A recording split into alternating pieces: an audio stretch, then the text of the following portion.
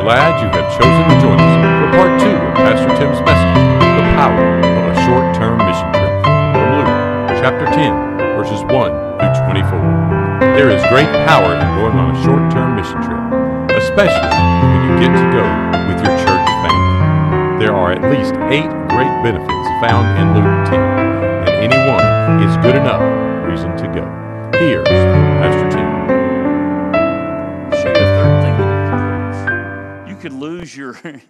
You could lose your serenity. You could lose your mind in this part. Look, if you will, in verse number 5. He says, but whatever house you enter, first say, peace to this house. And if a son of peace is there, your peace will rest on it. And if not, it will return to you. So you go on this mission trip to this mission field. And you might find that they are not immediately receptive. They may be standoffish. They may not, as you try to bring them this mission of peace, they may not receive your peace. It may be like Ezekiel. Remember, God told him, Son of man, I want you to go and I want you to preach to the nation of Israel. But they're not going to listen to you. I want you to tell them, but they're not going to respond. Let me ask you this. If you knew that the place where you go, you would have the opportunity to preach the gospel, but yet you also knew that no one would respond favorably, would you still go? I asked this question while we were there. If no one gives their heart to Jesus this whole week, because too, you hear some people say, if just one person gives their heart to Jesus, it's worth it all. So if no person gives their heart to Jesus, is it not worth it? If no person gives their heart to Jesus, has the trip been a failure? Listen to me carefully. If you don't get anything else out of the message, please get this.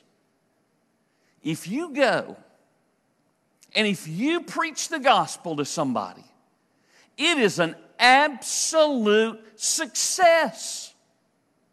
Success. It's not worth it just because one person has prayed to receive Christ. It is worth it because you have responded in obedience. Obedience is its own reward. God has mandated that you share the gospel with other people. He does not mandate that you save somebody because you can't. So don't allow the success rate to be because 52 people gave their hearts to Jesus. I mean, that is wonderful. But the success started when 52 people said that they would go. That's success. When you're obedient to the Lord, you leave the results up to Him. I mean, if you don't, you're going to lose your serenity. You're going to lose your mind, If every single day you just keep waiting for somebody to give their heart to Jesus and they don't. I had a friend who went to Japan, not on a short-term mission trip, but as a career missionary. He was there for 4 years before he ever saw his very first convert. And he said, boy, the people here are so hard. He said they are so wrapped up in materialism. He said, if I had not known that coming in, I don't know that I would have lasted. You just have to know, right? So Jesus gives them a heads up. He gives them a warning. Let me give you a fourth one. He says here in verse number 7, really, you could lose your potential for gain. Now, there's some people who are going to go on mission because they think somehow that they're going to become wealthy. I don't know where they get that idea, but they do seem to get that idea. But Jesus said in verse number 7, He said, remain in the same house, eating and drinking such things as they give, for the laborer is worthy of his wages. Do not go from house to house. Not only is the laborer worthy of his wages, Paul said that he told Timothy that God's laborer is worthy of double honor. But payday is probably not going to come on a short-term mission trip. In fact, it's probably going to cost you. It didn't cost nearly as much as It's what it would be if somebody just decided to go on their own, because you've got a whole church behind you helping to pay some of those costs. But it still costs you. You have to have some skin in the game, right? And for some people, they have to use their vacation time to go. I remember we had a lady that was here one time that said, when given an opportunity to go on a couple of different trips, just said, I ain't giving 2 weeks of my vacation to them, you know. Would you give up vacation time just to go? There's some people who did this week. I want you to know that I'm grateful. And they may not receive payday this week. They may not receive payday next week. They may not receive payday when the paychecks come out. But payday's coming, isn't it? And God's going to reward them for their obedience. Let me give you one more. Kind of goes along with what he's saying there in verse number 7 and also verse number 8 when he says, whatever city you enter, they receive you, then eat such things as are set before you. You might lose your lunch. I mean, just literally lose your lunch. You know, now thankfully we were gone this week to a place where, you know, Tommy, Carol, and Jim cooked for us, where some days they were able to provide lunches for us. We were able to go to restaurants to eat or different places. I'm telling you, I've been to those places where the missionary motto of, Lord, I'll get it down if you keep it down, that I ain't been able to keep, you know. I remember going on one mission trip.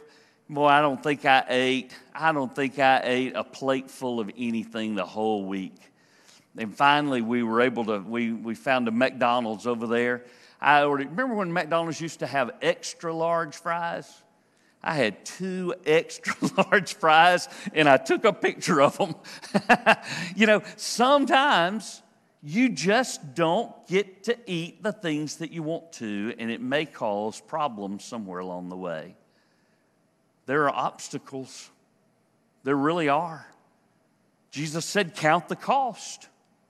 And so count it, trust him, and then go. Let me give you another one. I think this is number 5.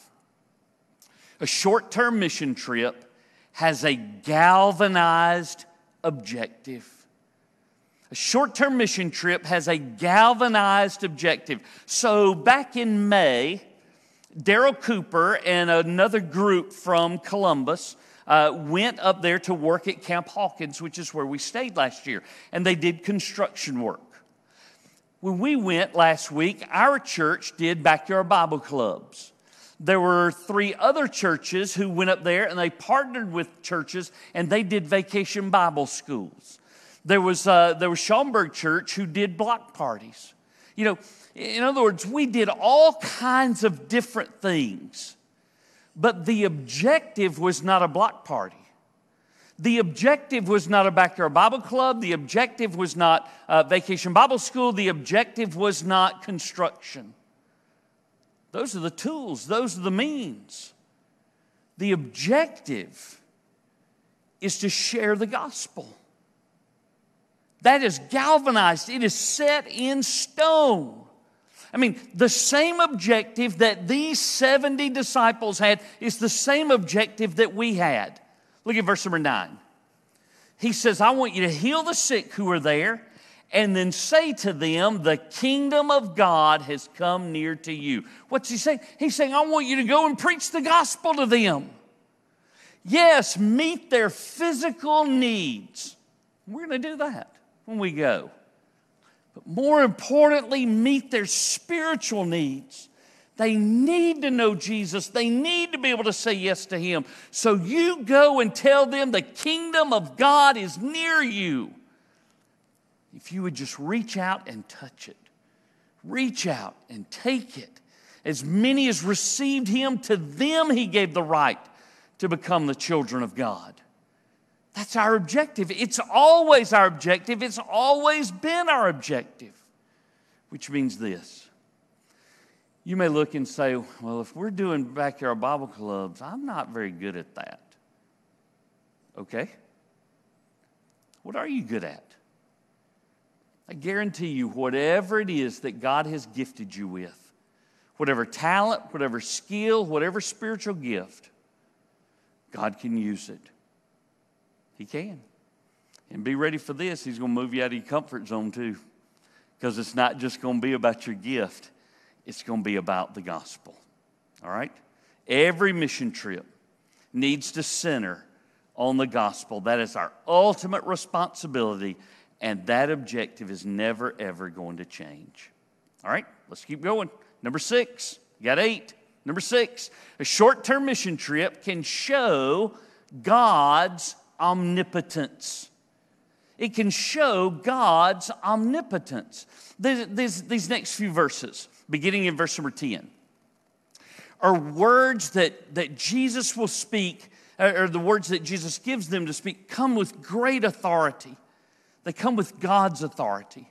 And God's going to give them authority to share this very same message with these people. And the message shows clearly our sense of urgency, our sense of desperation, that people genuinely are headed to hell unless they receive Christ and receive His forgiveness. Notice what Jesus says beginning in verse number 10. Whatever city you enter, if they do not receive you, you go out into its streets and say, the very dust of your city which clings to us, we wipe off against you. Nevertheless, know this, that the kingdom of God has come near you. So listen, even if they're not receptive, you still preach the same message that you preached in verse number 9, right? Look, let's keep going. Verse number 12. But I say to you that it will be more tolerable in that day for Sodom than for that city.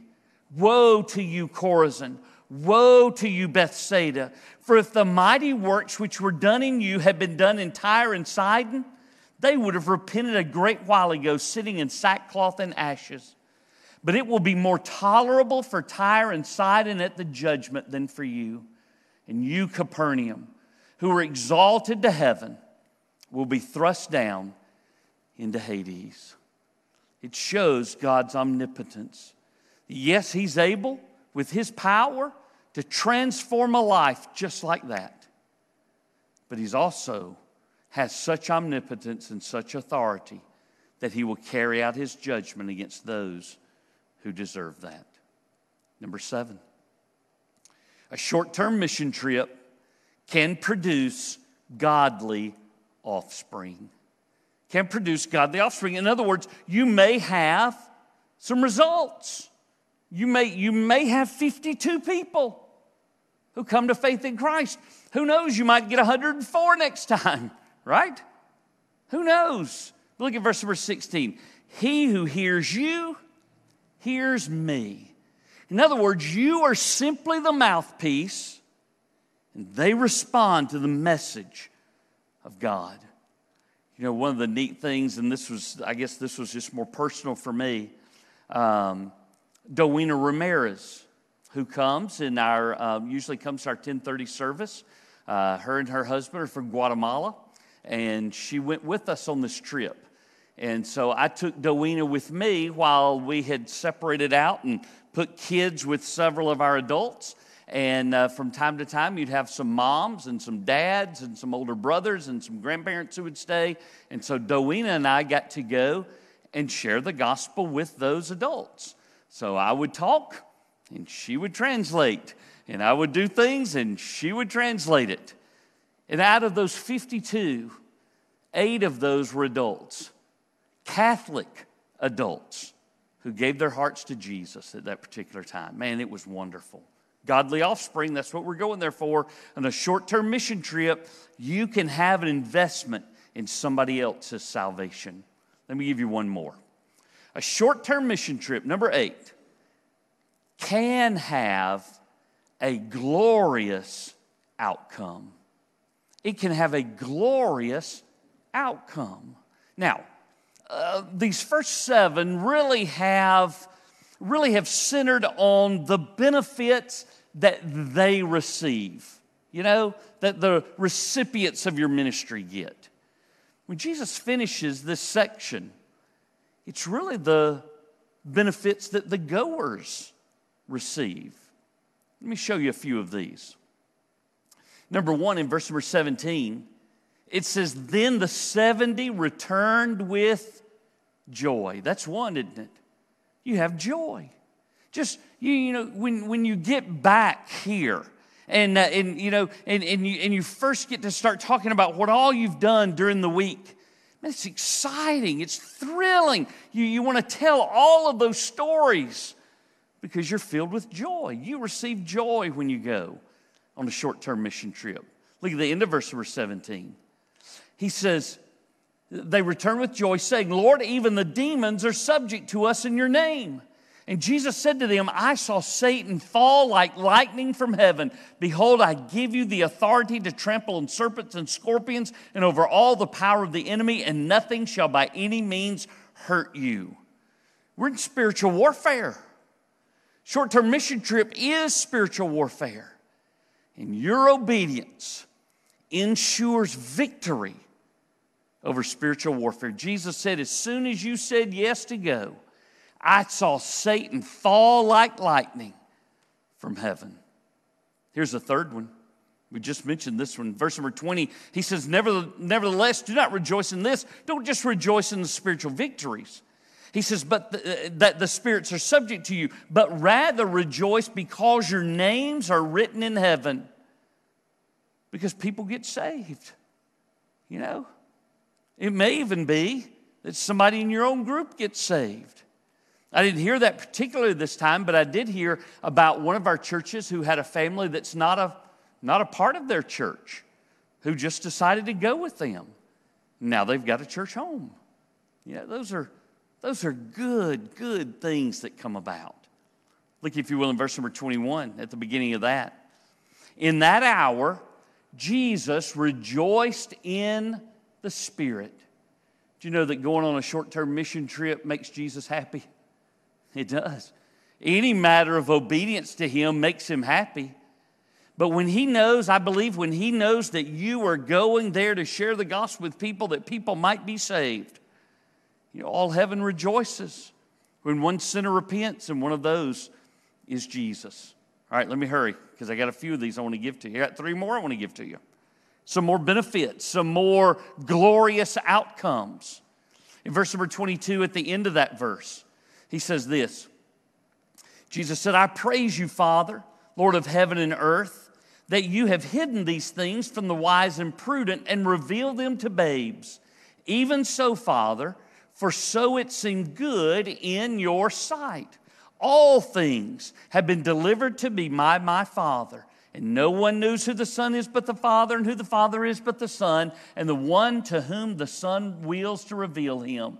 And he turned to his disciples and said privately, blessed are the eyes which see the things which you see. Short-term mission trip allows you to know God better. You know, there's some who wanted to see it and just don't get to see it. But you do. You get to know God on a deeper level. You get to know God on a more intimate level.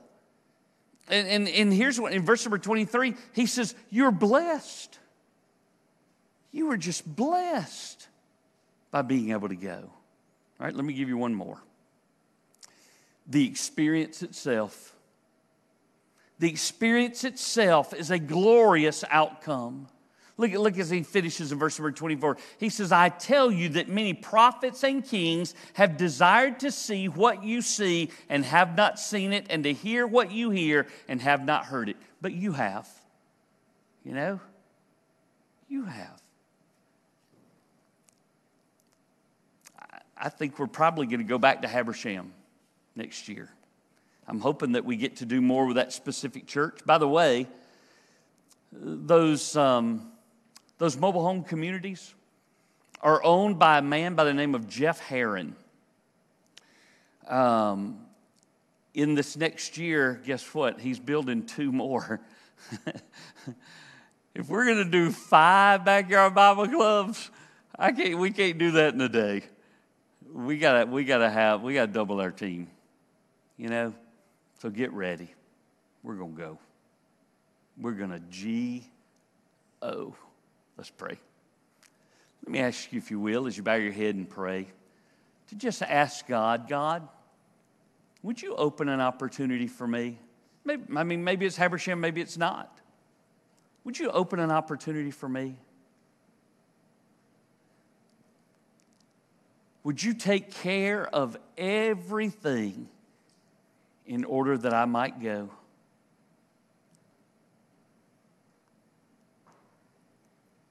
Would you dare to go ahead and say yes to Jesus right now? Just tell him yes. I'm willing to go. You make the opportunity, and I'll follow in obedience. Lord Jesus, I'm so grateful for what happened this week.